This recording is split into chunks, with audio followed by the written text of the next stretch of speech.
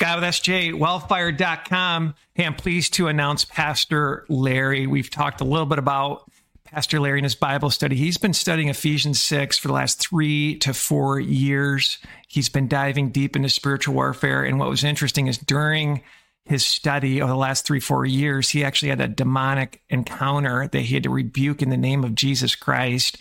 And this is a man's man. Pastor Larry fought 2 years in Vietnam with the Marines, saw a bunch of action. Then he became a pastor. From there, later in life, he ended up becoming a school teacher. Very hardworking man, owned his own paint company, multiple blue-collar, white-collar jobs. The man has life experiences. He's a cool dude, man's man, fun to be around, and he loves the Lord. Hello, friends. This is Pastor Larry once again. Thank you for tuning in. Thank you for listening. We've been talking about spiritual warfare. Been talking about it's a real thing that's happening. It's what's going on behind the scenes in the physical world. That we have an unseen enemy that we are fighting. And if you want to talk about conspiracy, this is the greatest conspiracy since the beginning of man. Ever since the fall of man in the Garden of Eden, Satan's making the attempt to draw men away from the truth, away from God, our Creator, and away from the believer serving Him. And it is real. It's not a conspiracy as we think of conspiracies. Conspiracies ring as a untruth to me. But it is a conspiracy in the sense that it keeps us from the truth. I know that you want to know the truth. And I want to know the truth. We want people to speak truth to us and not lies. And I emphasize the fact of how we battle this spiritual warfare is not with fleshly or carnal weapons. You can't battle the spiritual world in your own flesh. But they just don't respond to that. They laugh at you.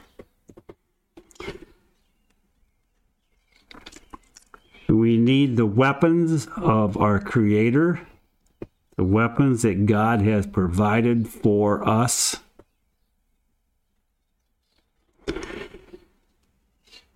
We talked about what that major foundation is and what that major weapon is at first. And it's the foundation. Without this, you cannot do battle with the spiritual world. You cannot know God. You cannot know what God is like. You cannot know what God has done without the Scriptures, without the Word of God. The Bible itself makes the claim in Old Testament, thus saith the Lord, over 400 times. And the New Testament.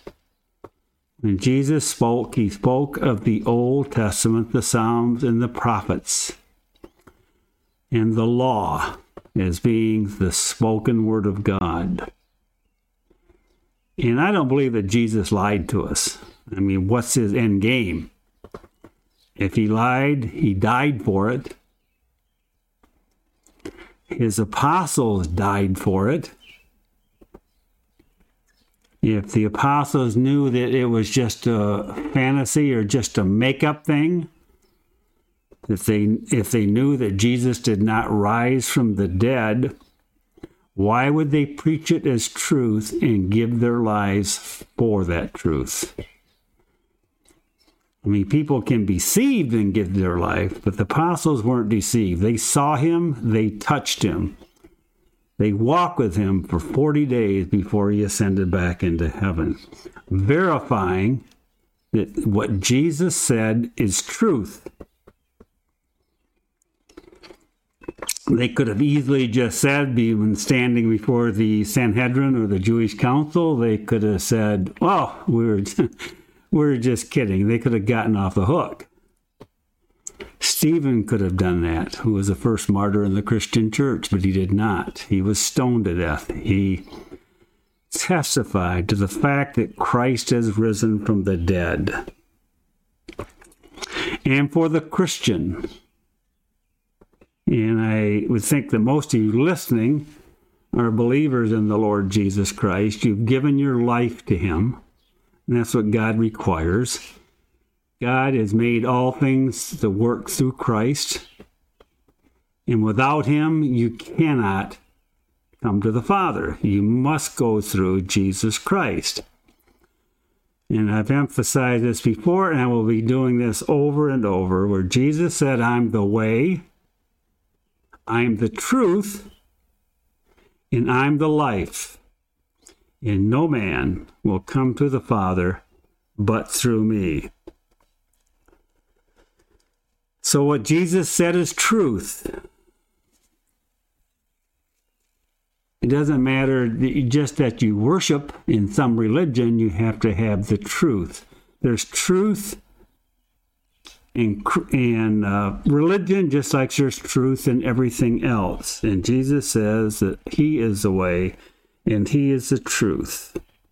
And how do we know God? Well, we can know about God through creation. We can look out into his wonderful creation and say to ourselves, and look into the starry sky and look into nature itself, and say there must be a God. And the Bible says that he that does not say that when he looks into nature is a fool. And I don't want to be a fool. I would say, and we can look at evidences to the fact that there is a creator and there is a creation. All of these diversities of life and such things did not happen just by chance. That's being foolish. But let's get back to the point. What Jesus said is truth, and without the scriptures, scriptures is God's revelation to man. Why would God leave us in the dark about truth? He wants us to know the truth. And how can he best communicate with man, since he is holy and totally separated from us as finite, sinful human beings?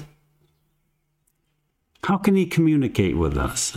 He had a plan from before the foundation of the world, and that was to provide his Son, part of that Holy Trinity, to come to earth in the flesh of a man.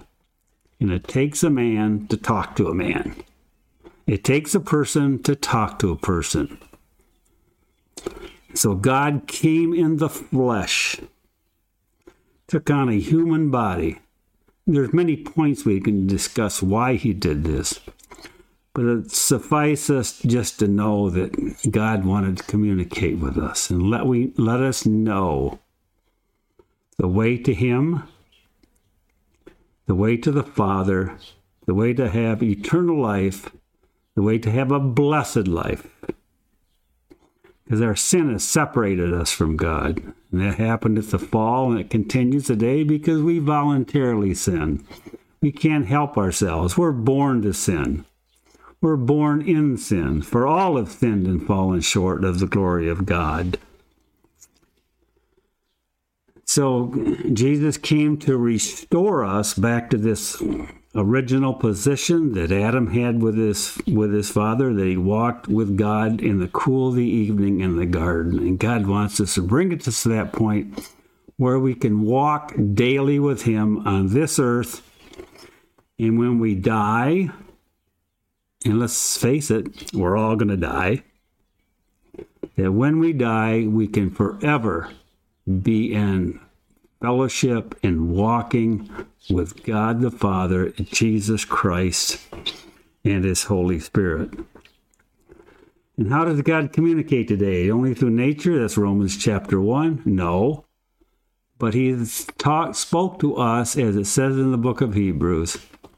He's in these last days has spoken to us through his Son, the Lord Jesus Christ. That's Hebrews chapter 1. I know there's skeptics out there that doubt the Word of God, but have you ever investigated the veracity of the Scriptures themselves? I would give, I had a good friend, an older gentleman, that would tell me, well, just give me some proofs. Give me some proofs that the Bible is the Word of God. So I gave him a book called Evidence That Demands a Verdict from Josh McDowell. And after a couple weeks, I asked him if he looked at it, did he read it? He said, I picked it up and read a couple of pages, and he said, but it's just biased. And it's not biased. It just offers historical evidence, and that's how you have to examine Scripture. You can't put it in a test tube. You have to go by historical written evidence. And he just laid it aside and gave it back to me. So what he was telling me is that, not that I can't believe it, I won't believe it. It's a matter of the will. It's a matter of choice. I believe that anybody who takes the time and sincerely wants to seek the truth of the Scriptures can find it. And I believe that God will reveal it to him. In fact, the man who wrote the book, Josh McDowell, in his doctrinal thesis, he was a skeptic of the resurrection of Jesus Christ. And upon his examination of the evidence, he became a believer in the resurrection of Jesus Christ. To him, the evidence was overwhelming that the Bible was the Word of God. The Bible is a very unique book. And what I mean by uniqueness is how Webster defined uniqueness.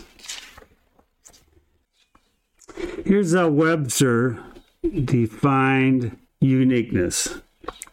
He said, the definition for unique is, number one and only, single, sole, different from all others, having no like or no equal.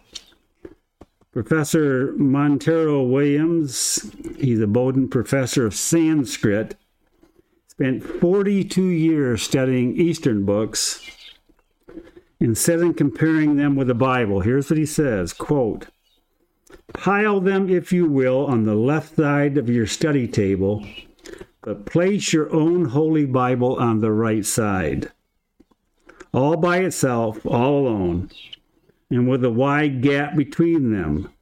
For there is a gulf between it and the so-called sacred books of the East, which severs the one from the other utterly, hopelessly, and forever, a veritable gulf which cannot be bridged over by any science or religious thought. The Bible is unique. It is a book different from all others in some of the following ways. The Bible is written over 1,500-year span. What book can you say was written over a 1,500-year span? It was written over 40 generations, written by 40 authors, and they came from all walks of life. Kings, peasants, philosophers, fishermen, poets, statesmen, scholars, and the list goes on. Been written in different places.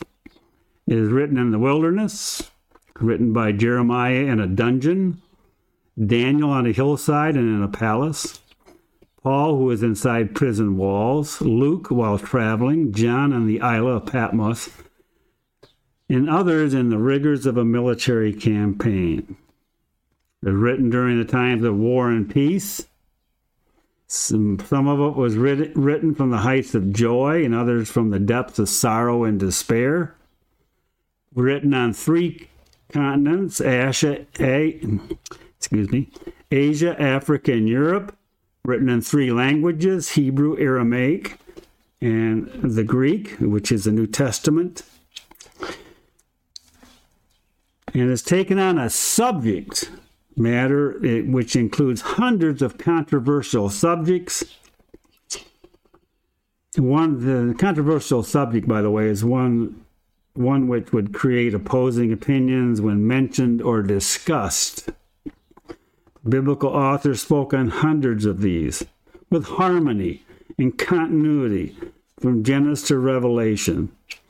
But there is only one unfolding story throughout all of these 66 books of the Scripture, and that's God's redemption of mankind.